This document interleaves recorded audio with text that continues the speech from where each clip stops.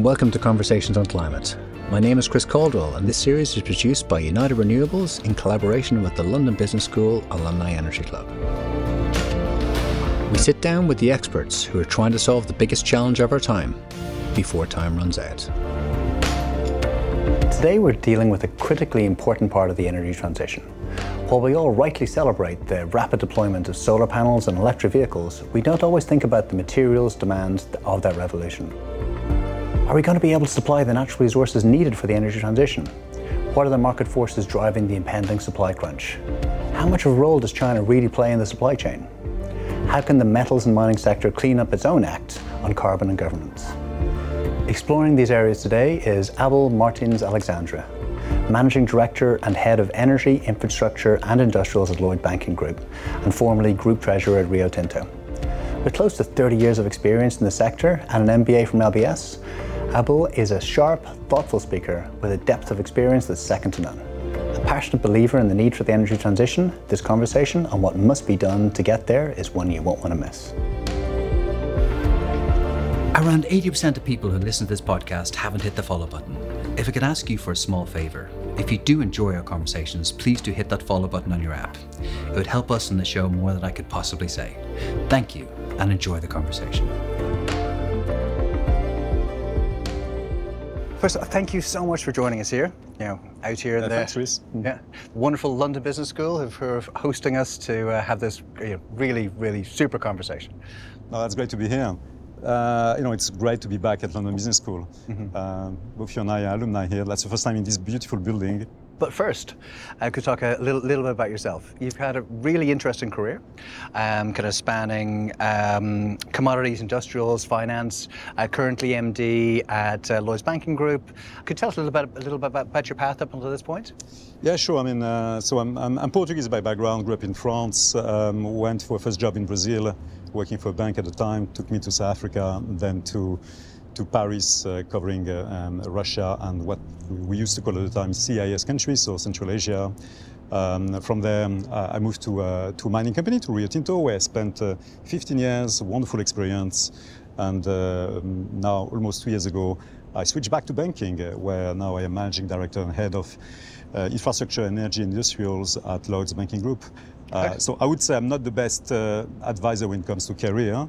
My own choices were certainly led by personal circumstances and instinct, and I'm very grateful for the career I've had. We had Tara Schmitz, your wonderful colleague, on last year. She's wonderful. She is wonderful, and we spent a lot of time talking about the intricacies of ESG in banking. But maybe if you could just give us kind of an update, what have been the big developments? There have been a few big developments in the whole ESG and banking space. Yeah, that's right. It's been an incredibly busy year. I mean, it's been a year of mixed feelings, really. We have progressed a lot in a number of fronts. Well, first, the investments in renewables have now outstripped investments in oil and gas, which is really pleasing, really good. I think the cost, the levelized cost of energy, wind and solar, is now lower than it is for other energy sources in most instances, in most countries. So that's really good. There is an increased impetus for financial institutions and organizations at large to implement more credible transition plans. And the dialogues are very much about having an impact beyond what was seen before as a compliance exercise, which some may have thought ESG was all about, but I think it's much more entrenched now. And we have to be very pleased with the fact that partners at large, institutions, corporates, policymakers are leaning in much more into how we solve this very complex problem. On the other hand, it's also been a very difficult year. ESG has become relatively politicized in the US, potentially also in the UK now, in other parts of the world. And that's very unfortunate, because I think the last thing we need is politics getting involved in what needs to be an accelerated pace of change for the transition.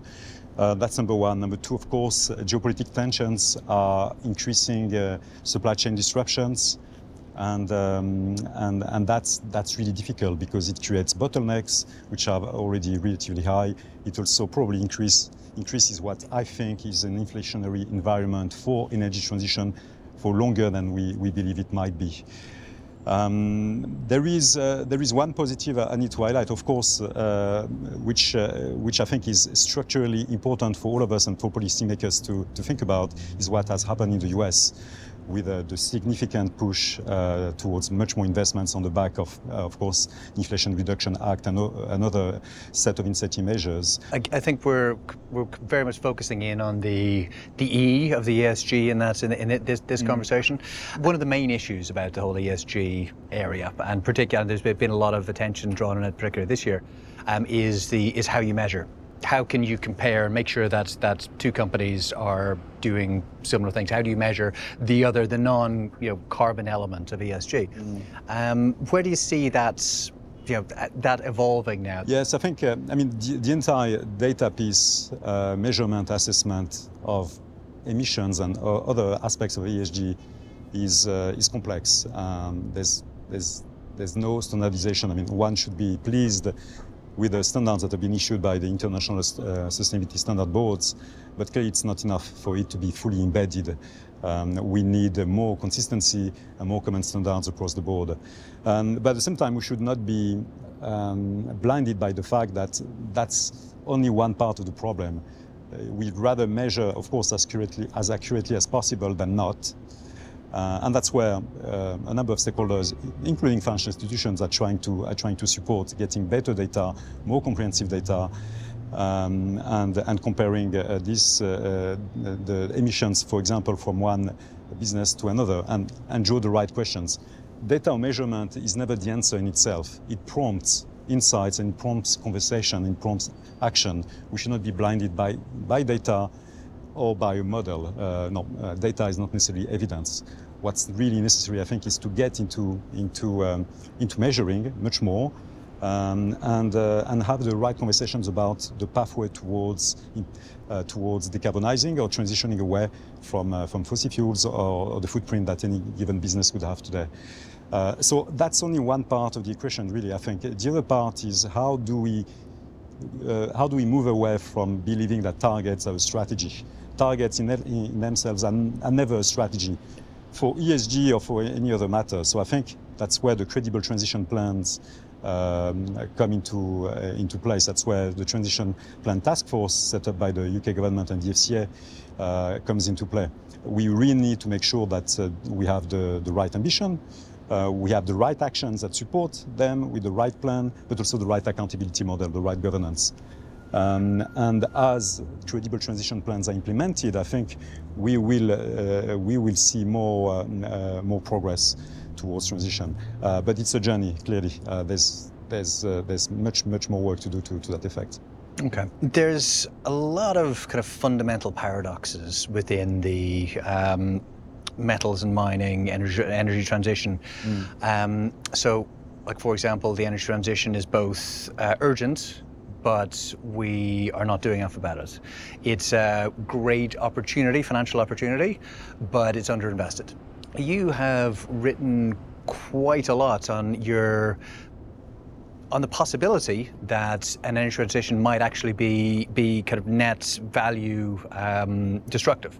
Yes. And you've also kind of made comments about it being, about us requiring a warlike setting, but broadening it out from beyond just a warlike setting for what we need to do, but also, with the potential destruction, of assets and whatever else. Would you like to talk a little about your thinking there? Well, listen, I think we live in, as I mentioned earlier on, in a world where ESG has become more and more politicized, and that's really unhelpful. We often, all of us, have conversations where we try to strike the balance between the dogmatists and the dissidents, the doomists and the deniers. Because at the end of the day, it's not about being optimistic or pessimistic, it's about being determined to change. The next best alternative doesn't look good. So that's one aspect to it. The other aspect, I think we are often lacking a fundamental strategic conversation about the topic, be it oil and gas, be it critical minerals and the role of fundamental role that mining and metals play, be it the way we consume, etc. I think as we look at the fundamentals of the transition, we need to understand the inconvenient truth that it's very costly. It will be net value destructive. Now, the alternatives are even more net value destructive. In other words, the cost of transitioning away from an economy, an energy system as it stands today, to a different one cannot be but quite significant. Because we are replacing installed capital, which has been installed for many, many decades, by a new set of capital. A set of capital that has been depreciated to a large extent with a new set of capital that has not been depreciated. And we are doing that with a demand that is not changing fast enough.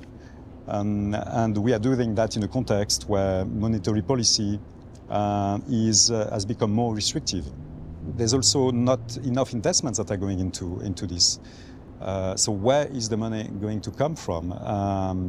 It has to come from somewhere, and at the macroeconomic level, it's fundamentally through increased savings, which themselves have to happen either through increased interest rates or through a tax burden. And that is value destructive over the short to medium term, and it also creates a decrease in purchasing power for most people. So, of course, there's a significant opportunity for businesses and for stakeholders at large. And we have no choice but to lean into this because the alternatives are far, far more value destroying. But I don't think there's a sense of urgency, number one, in really understanding the magnitude of the issue, the magnitude of the cost of it, and number two, in actually ensuring that we understand that the next best alternatives are even more value destructive. Clearly, I'm a finance person, so looking at it in terms of NPV makes you think that actually it's not that bad. But we get to two fundamental points. Number one, do we have the incentive prices today, in particular in metals, captured so that investment is fundamentally increased? And number two, are we pricing the risk effectively? And the answer to both questions is no. And that's where I think the conundrum happens. The last point I would say, which is also an inconvenient truth that we know about, but we probably don't see reflected enough in policy making, is demand. How do we change demand so that we, you and I, and everyone else becomes more aware of what we consume, the price of what we consume, the impact of what we consume in terms of climate change, so that the behaviors change more quickly. The market response is very clear. No, the supply is still responding to the demand. So we need to stay into the demand much more actively, and policymakers have to lean into it much actively, I think. So moving on slightly now to the core of the conversation, kind of metals and mining. We have been very quick to celebrate, the amount of EVs on the roads, the amount of solar panels that are going up, a very large amount of large wind turbines being put offshore. There's some kind of significant steps forwards happening in the renewable energy market, but we're not really focusing in on the components of those particular technologies. One of your kind of favorite hashtags is no metals, no transition. That's right. which gets attached to a lot of what you write.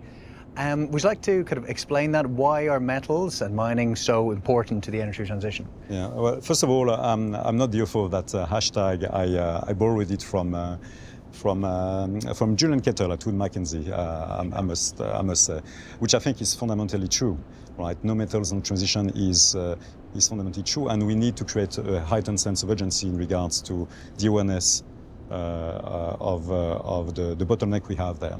I mean, we will need twice as much copper by 2030 than what we are producing today. We'll need 4 times as much nickel. We'll need, I think it's 2 or 3 times as much cobalt. We'll need a significantly increased supply of uranium also for nuclear power, if nuclear power is a solution chosen by some countries. And of course we need more lithium, and we need more graphite, we need more rare earth elements. And by the way, we need also twice, if not 3 times as much steel. Steel now made out of iron ore and today carbon, and because we don't and by the way, we don't have a green steel technology fully proven. There's only one green steel mill, I think, in Sweden nowadays, and many companies are looking at it today. So we need significantly more supply of metals and critical minerals so that we have a higher volume of batteries, of course. That's what catches the attention. But so that also windmills are built, so that we rebuild buildings in an emissions efficient way, but also so that we electrify the grid. All of it requires significant amounts of copper.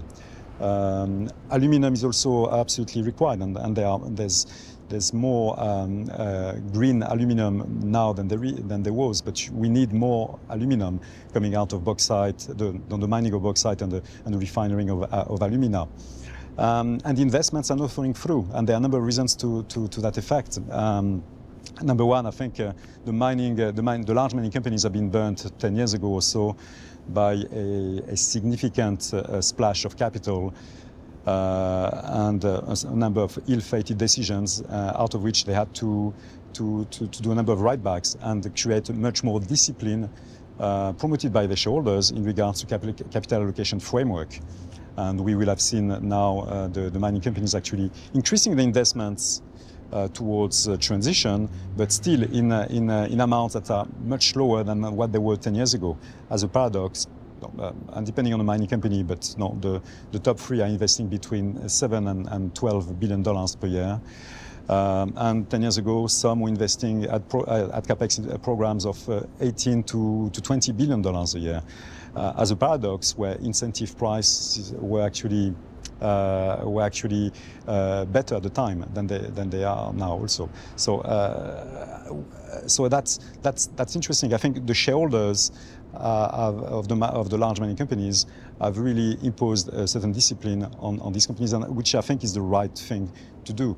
But it also says that the incentive prices are not sufficient. Number one. Number two, projects are getting even more so complex.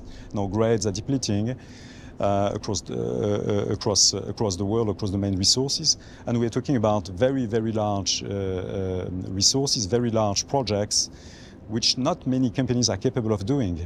Actually, only a very handful. We need the equivalent of probably two Oyu Tolgoi mines per year to meet the demand for copper in 2030. And these projects are extremely complex. Only the best mining companies, just a handful of them, can develop these projects. You need more people, you need more project managers, you need more geologists, you need more rock engineers, and they come in short supply. Of course, you need more people also who can partner with governments, and you need the right policy setup. You need to partner with these governments, and these are conversations that take a very, very long time. The overground issues are as important as the underground issues, and rightly so, because at the end of the day, mining companies are hosted by communities, and they need to have a net impact for the communities also. Water is a fundamental issue in many countries, and water is scarce, and how do you price it adequately? So I think the issues are very, very tangible, and will become more tangible as we see it, for example, for offshore wind, where the bottlenecks are now really evident, and for EV, for electric vehicles and the batteries, where bottlenecks are being seen even more than they used to. So for all the discussions around chips and the scarcity of chips, which is true, there's a broader conversation about the scarcity of metals, which I think is going to hit all of us, I suppose, in a more meaningful way in the next couple of years, if not before. Yeah, no, that's a brilliant overview of the whole area.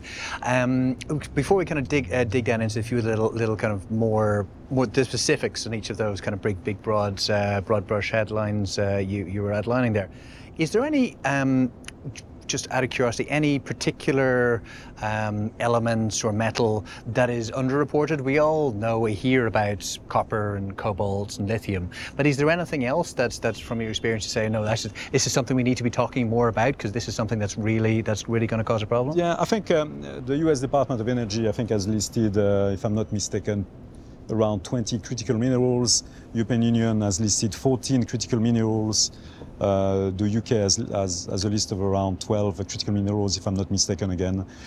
So there's a list there, but they are not all equal in, if I can put it this way. For copper, aluminum, nickel, steel, which is a transformed product already, are all absolutely critical, and they have this particularity of being coming from very, very large resources.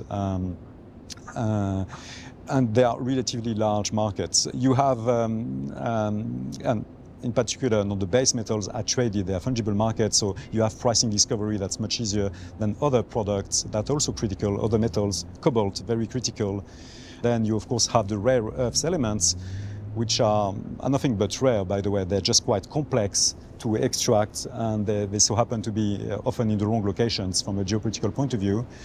They are equally important, but they are relatively smaller markets. Everyone talks about lithium, very, very interesting market.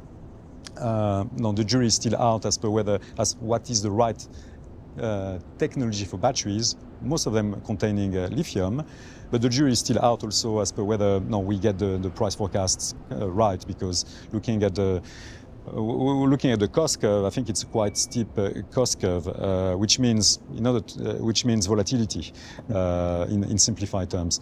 So they are important, critical, but relatively smaller markets. So that's one aspect of it. But the other aspect of it is actually the processing and manufacturing of minerals, which we often forget, because of course we think about critical minerals as being commodities.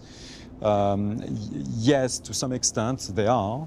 But they go through a significant value chain, a significant complex value chain, and the processing and manufacturing of these critical minerals and metals into products that then electrify the grid, go into the batteries, go into the houses, etc.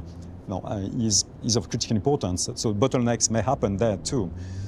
We all know that rare earth elements, lithium also, have a processing and manufacturing footprint that is very, very concentrated in China, and also for the batteries in a handful of companies, actually 4 companies only. That creates situations of bottleneck. Most of the processing of nickel happens in China too. So we need to understand the value chain much better to reassess where the bottlenecks are and how we create resilience around the supply of these metals. Right. Yeah. Okay. So you've done a great job in outlining the increase in demands and why that happens. If we can dig a little bit more into this whole supply side area of it. So the first question is, the obvious question is, in a world where we've got an assumption of perpetual growth, and a planet that has finite resources, at what point do we start to run out? Like we've seen ore grades falling. At what point do we start to run out? And is that something we need to worry about short, medium, or even long term? So I'm not expert enough on the topic to have a good answer. I suppose we've been running out of oil and gas for many, many decades. We've been running out of food. In the past we used to run out of food also. We run out of many natural resources for long, and the life of a natural resource can be 10 years or 15 years for many decades. So I think we really have to put things into perspective. I think the question is, where can we access in the quickest way, in the cheapest way, in the most sustainable way, the resources that we need, that the world needs. And of course, we would be concerned, I suppose, as a society by, for example, deep sea mining, which is best left to the large mining companies that are really, really serious and are really extremely well intended and have strong, stringent controls in place. But even that, I'm not an expert enough to actually qualify as per whether that's the right route to go. But the fact that we are looking at deep sea mining epitomizes the fact that we have very expensive resources out there, either because they are expensive to extract, or because the grades are relatively weak, or because they're in locations that are not palatable from an environmental point of view, from a political point of view, from a reputation point of view. I think there's something to be said about technology, of course, and recycling. technology keeps on improving. I mean, the way we extract copper today is very different than it used to be. And there are, not only the large mining companies, but a number of tech companies are looking at better ways of extracting and recovering metals out of the same ore. There's lots of technologies trying to recover even more metal out of tailings, which are in a sense the waste out of the mining process. And of course, recycling of metal. There is much more that can be done. I think these two avenues, and there will be others, but technology improvements as well as increased recovery and recycling are fundamental, and much more investment is going into this. And there are better ways of looking at increasing the production than ways that are probably much less sustainable. Yeah, no, it's a very appealing idea. The idea that, which has been floated around the European Union quite a lot, that the electric vehicles that are driving around the roads are little mines with lots of materials that are needed for the next electric vehicle. That's right. Do you what's your feel of how that's going to progress? Is it like, how much can you take in from an existing battery and take it into the next one, and how close are we to be able to make that circular? Well, I think all the automotive industry is looking into that. I think that given the fact that the value of an electric vehicle stems apart from the marketing premium and the increased size of the vehicles, which is unfortunate, stems from the battery. The weight comes from the battery, and the battery, as you said, includes a great deal of metals, as do our cell phones, as do all the electronics equipments that today go to waste. And there are a number of companies out there that are trying to make a business model out of it. So I think that's very comforting. And that entire circularity that a number of businesses are looking at, from mining companies to automotive to manufacturing. I think some companies do it very well, and some are my clients. So I think it's really important, and they do it because they also not only do they see the value, but also, of course, it's part of defining emissions. At the end of the day, no, that's why the supply chain matters. Measuring the emissions across the supply chain matter a great deal, and that's where partnerships alongside the value chain matter a lot. Is how to create that circularity. So we are making lots of progress. How much can be recovered today from a battery? Quite a lot. How much is being recovered economically?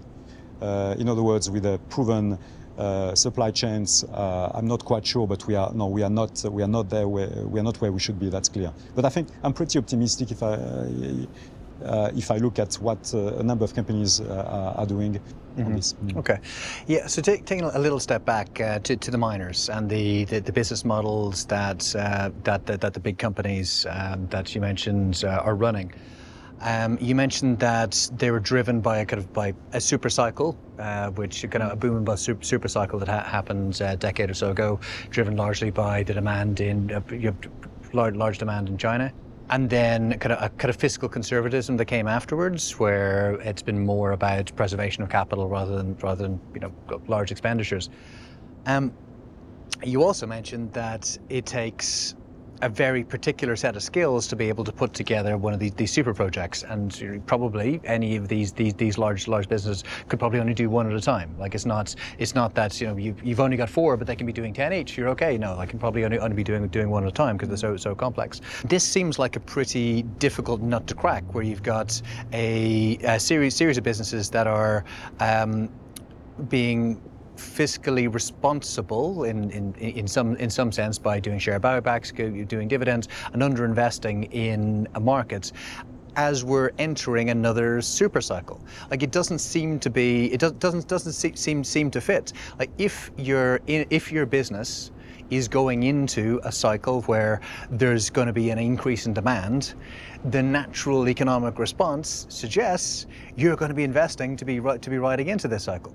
To me it just defies economic logic, and maybe you can explain that to me. Well, Well, I'm a failed economist, so I won't pretend I have the answer to the question. But I think the first thing to say that we have to understand. I'm very convinced that most businesses, most companies, and most large and smaller companies, but certainly you're talking about the mining sector, are extremely well intended, are very purposeful.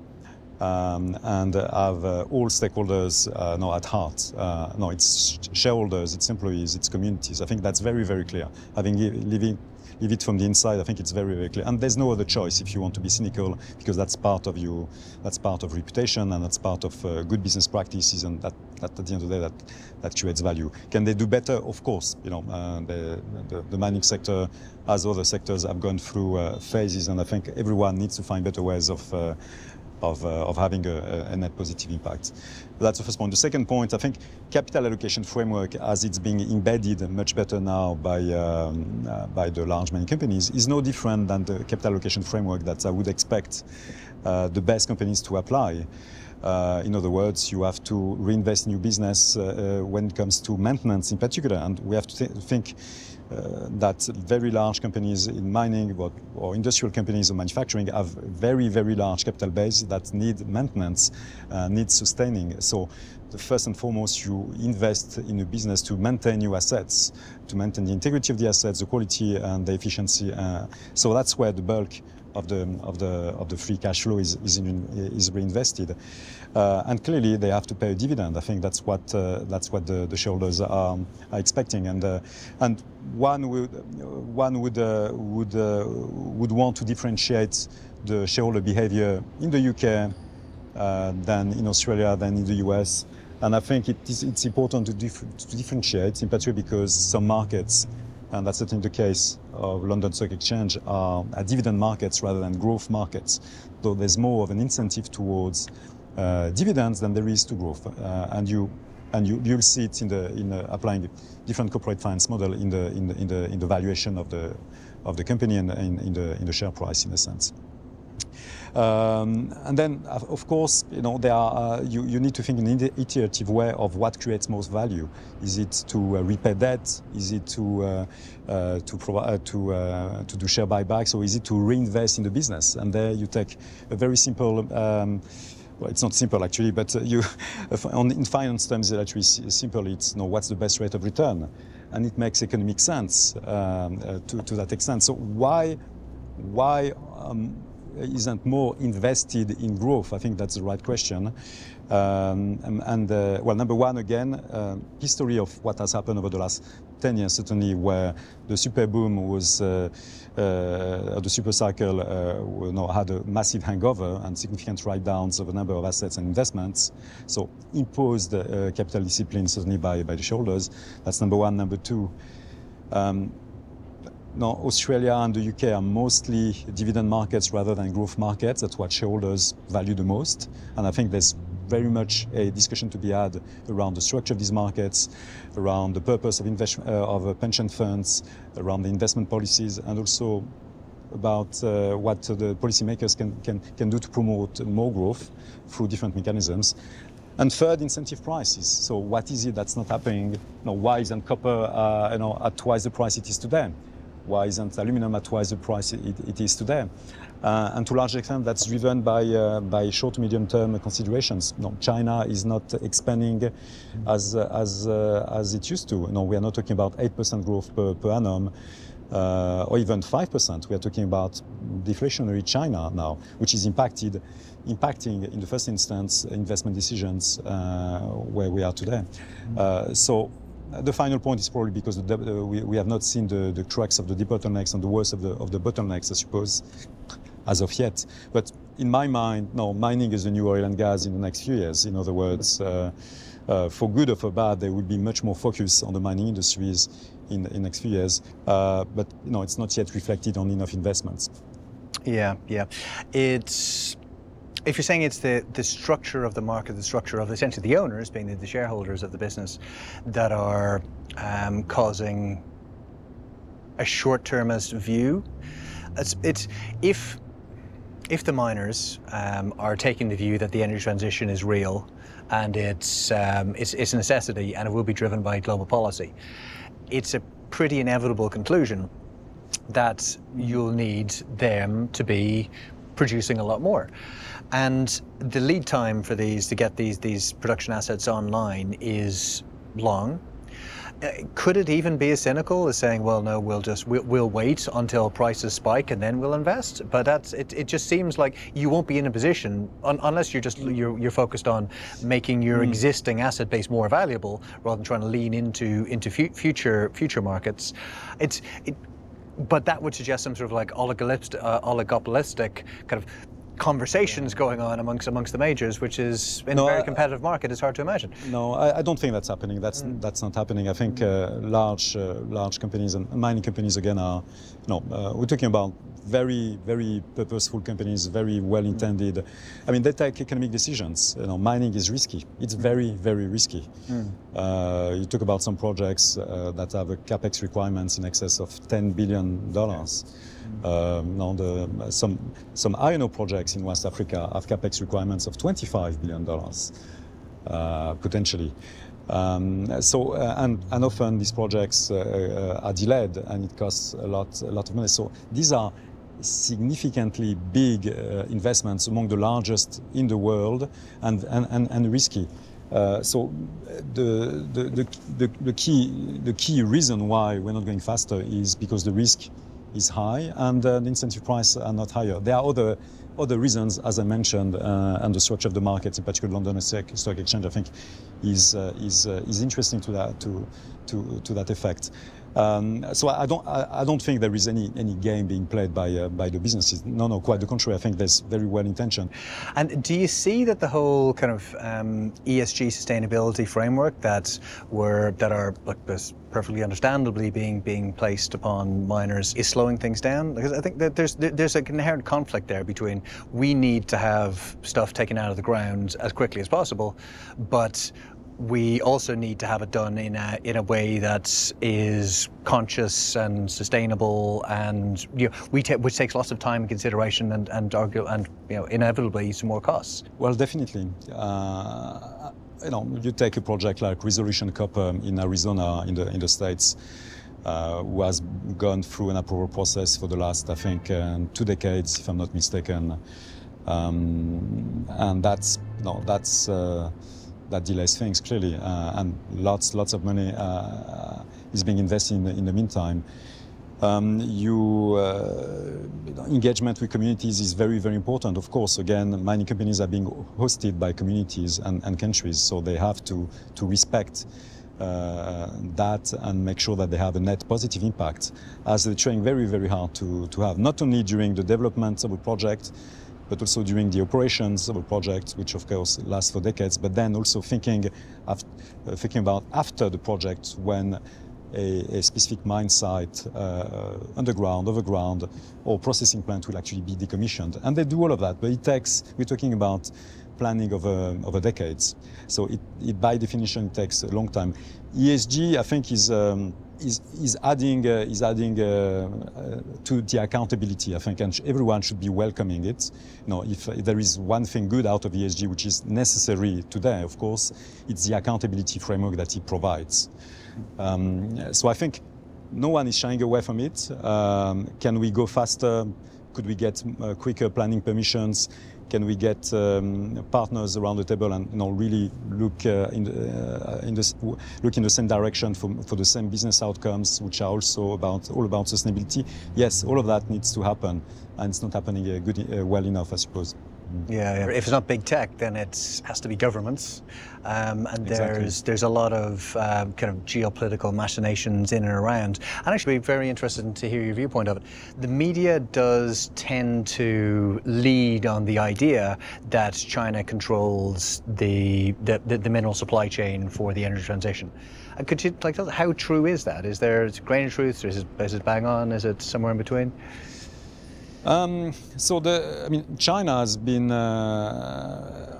moving at a very, very fast pace from a macroeconomic point of view and social point of view for the last 3 decades, really. So everyone knows that, but they've been also moving into energy transition for much earlier than anyone else at a much bigger pace. No, there are more wind farms in China than anyone else in the world combined, right? I think, and I think they have 10 years ago already, if not before, had a very deliberate strategy around the rare earth elements and around also the processing of critical metals, critical minerals. So I think that's the first thing to say. The second thing is they do have a relatively high control over the processing of critical minerals. I mean, that's well known. They are at the same time very interdependent with the West. No, they need iron ore. They are the largest consumer of iron ore, the largest by far consumer and importer of critical metals, copper, bauxite, nickel, which then they process. But there's a strong interdependency. They consume agricultural products. They are a very large importer of agricultural products, and they are also leaning a lot into technology, and they have developed a battery technology that's probably the envy of the world to a large extent. One would question as to why we would not copy, and now why would not rather partner rather than reinventing the wheel. So I think, unfortunately, we are in a world where the geopolitical tensions have increased significantly, and we are getting more disconnecting and maybe not talking enough to each other. But we have lots to learn from China. I think they are really embracing the transition in an incredible way and investing a lot into it. So I think the interdependencies have to be recognized, and we need to find a way. And that's easy for me to say. I'm not a political leader, but to re-enter into a dialogue that makes sense for everyone. Because at the end of the day, it's either lose-lose or win-win, right? There won't be winners and losers on the other side of the climate change disaster. Yeah, that's one thing we're all united on, at least in theory. Yeah, we're all under the same sky, breathing the same air. Indeed, yes. Yeah. Mm. Which kind of leads on to the next point, which is the internal sustainability of the processes. So when you are extracting, it is like mine. There's no other way of saying it. Like mining is a dirty business. Like it's with the best will and the best intention in the world, there is going to be biodiversity loss. There is going to be, unless you can absolutely decarbonize a mine, there's going to be emissions. A lot of mines are in remote areas using a lot of like diesel. Very, very difficult to decarbonize, and we talked about deep sea mining, touched on before. Also understand the pressure on the other side that you do need to be getting these minerals out. Taking the onshore mining, do you think that there is the will, the capability of decarbonizing the processes sufficiently fast to offset from the damage that is done by extra mining? To get the materials that we need for the energy transition.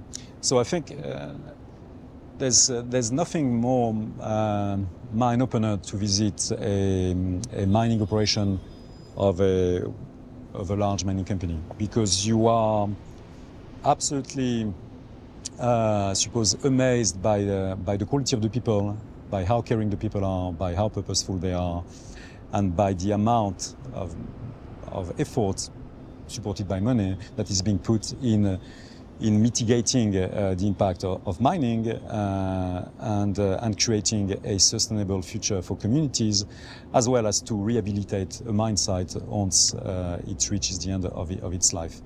And you can see it in the balance sheet of the mining companies. If only you look at the provisions for rehabilitation, they are in the billions of dollars, at times in excess of $10 billion. So I think one cannot be underestimating the importance that mitigating the impact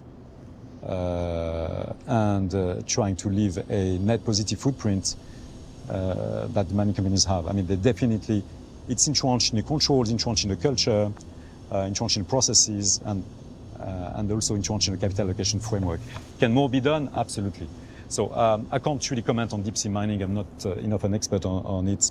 No, it raises a bit of a concern to me. That's That's for sure. Now, the fact is that mining has a footprint, as oil and gas, as manufacturing, housing, and many other industries, probably a larger footprint. I mean, steel in itself, I think, is 6% of the world emissions, which is not mining, by the way, but it's more downstream. And so the question is, how fast is the decarbonization happening across the value chain? Significant investments are being done to that effect. Have they come a bit too late? Potentially. Are they going fast enough? Probably not.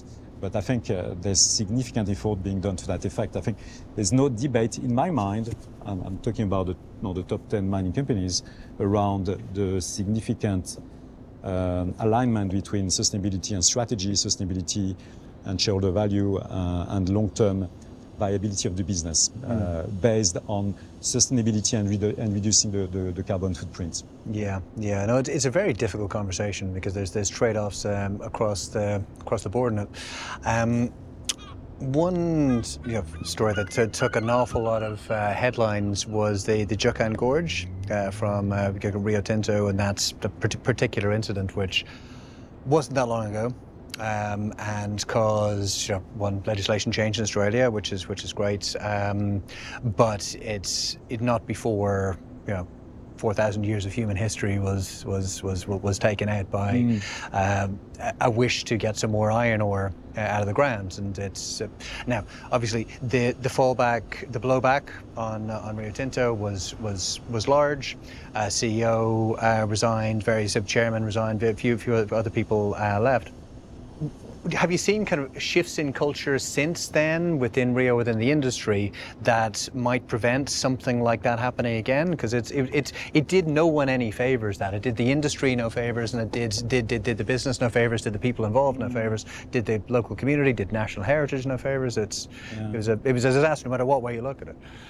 Yeah, it was a disaster. It was a tragedy. I mean, it came a couple of years, I think, after the Samarco tailing dams disaster also in Brazil. So I was group treasurer at the time.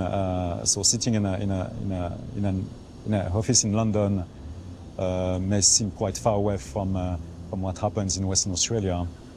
But clearly, I think everyone in the business was pretty affected, and I think there was genuine sense of tragedy inside the company from the board to the senior management, to everyone, because I think the company, and that would be the same for the other large mining companies, which I'm not trying to defend, by the way. I'm just talking about it from a factual basis.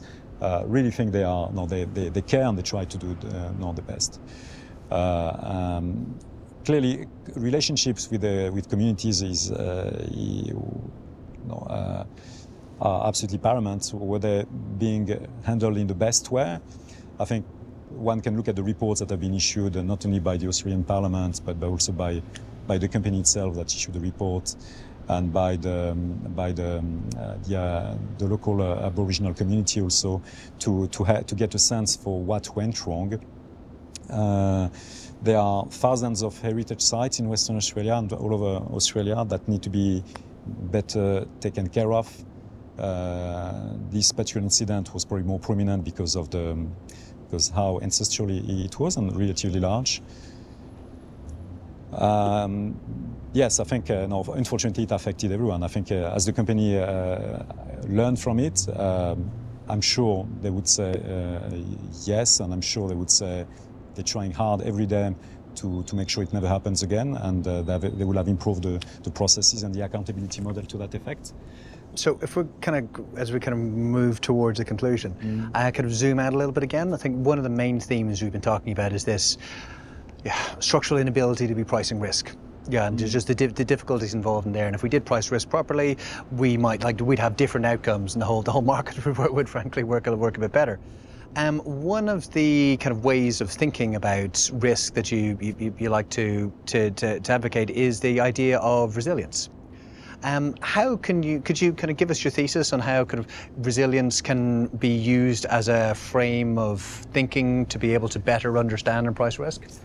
Yes, so I think, pricing risk is very hard, right? I mean, I work in a bank and a great bank for that, with great colleagues who try to always do a better job at identifying, assessing, measuring and pricing risk. But it's really hard. Some risks are easier to price than others. So that's the first thing to say. So as per whether we are pricing climate risk well, no, the answer is clearly not. What's the right way of doing it? We're trying to find ways, and we are developing some methodologies internally.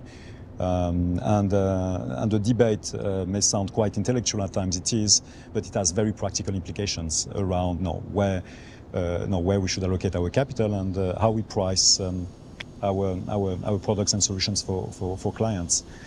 I think the topic of resilience is of a different nature, because by definition one would not be able to price resilience per se, but it comes from a different perspective. It comes from a perspective of uncertainty rather than risk. It comes from a perspective of rather medium and long term rather than shorter term. And it comes from a perspective that whatever happens, you'll still be standing on your feet, and the business will still have the right business model and still be liquid and solvent, and will be able to carry on. So it takes a bit of a different thinking, and a number of companies are trying to price it. And I must confess, I was trying with my team to do that in my previous company, and we were trying. Have we succeeded? Probably not. But there are tools that serve you well. I think number one is, of course, long-term viability statements that are now standard in the UK and other jurisdictions, in particular for publicly listed companies. And they can take the shape of purely a narrative around where you see your business model having resilience issues, I suppose, over 3 to 5 years time, but also can take a quantitative approach using stress tests and reverse stress tests, and also more tail scenarios. Now, for example, what if a piece of infrastructure is flooded? What happens, and what does it do to your business model? So I think the other aspect to it is really trying to understand what can go wrong based on a number of plausible scenarios. We are in a context where we need to think about it, and we might not have been in that context 5 years ago, or 10 years ago for that matter. We are in that context because climate change is real, because the risk to physical infrastructure is real, because supply chain disruptions are happening, and also because actually, even in the context of higher inflation, which many people have not witnessed in their careers, you need to think about what it means for the business, which you can price only to some extent. So building resilience plans is very, very useful. Long-term viability statements is only one piece of it. That's kind of pitching at the board level and for shareholders. But building in new operations resilience plans is very, very useful. Not because the plan will be correct, but because it forces a business to really think in terms of what-if scenarios and prepare accordingly. And you're a strong advocate for the power of policy and government leadership towards making kind of systemic changes. Is there a role that you can see for policy in encouraging resilience? So resilience is medium to long term. Policy, we would like to see it medium to long term too. As these two converge, and as we see in some countries, hopefully more of a long-term thinking, more of a long-term planning, more of decisions, including capital decisions or incentive decisions being taken for the long term. I think in itself that prepares better businesses to think around the same resilience plans. I think that's culturally, the way we plan, the way we think is very important to drive behaviors across the board. I think regulators have a role to play. As I mentioned, long-term viability statements are now a requirement for FTSE 100 companies, and I think 200 too, for publicly listed companies. and it talks to only the next 3 or 5 years, the resilience of the business model. But using the Byron report, which is one of the key reports that talks about long-term viability of businesses, as other leading thought leaders on the topic. I think we creating that conversation around what may go wrong over time, I think is quite important. Now, credible transition plans that I referred to earlier on, for me, are also part of the resilience thinking. Because credible transition plans, like any good plan, should not be set in stone for the next 5 years or 10 years. Without detriment to actions and to accountability, has to be adapting to what's happening in the world. And I think these conversations are not short-term conversations. At the minimum 2030, because we use this as a milestone. At the minimum, and by the way, it's only 6 years ahead, 6 years, yeah. 6 or 7 years in front of us. So I think these are the frameworks that we need to use to talk about resilience, and it goes often beyond the life of a loan. If I talk in terms of bankers, financing being only one of the tools we provide to our clients, of course, or the solutions. Beyond the life of a loan, which often doesn't go beyond 7 years, it can, but we need to think about what the business is doing to adapt. An excellent way to finish it. But what we typically do is ask one last question, which is for a little bit of advice. If we're looking at the area of resilience, what would your top tip be for somebody listening to this, watching this, for having a resilient career? Well, the best advices I can give are the ones I'm borrowing from many others, many great people I've met in my career in the different companies I've worked with, for, and people I've worked with.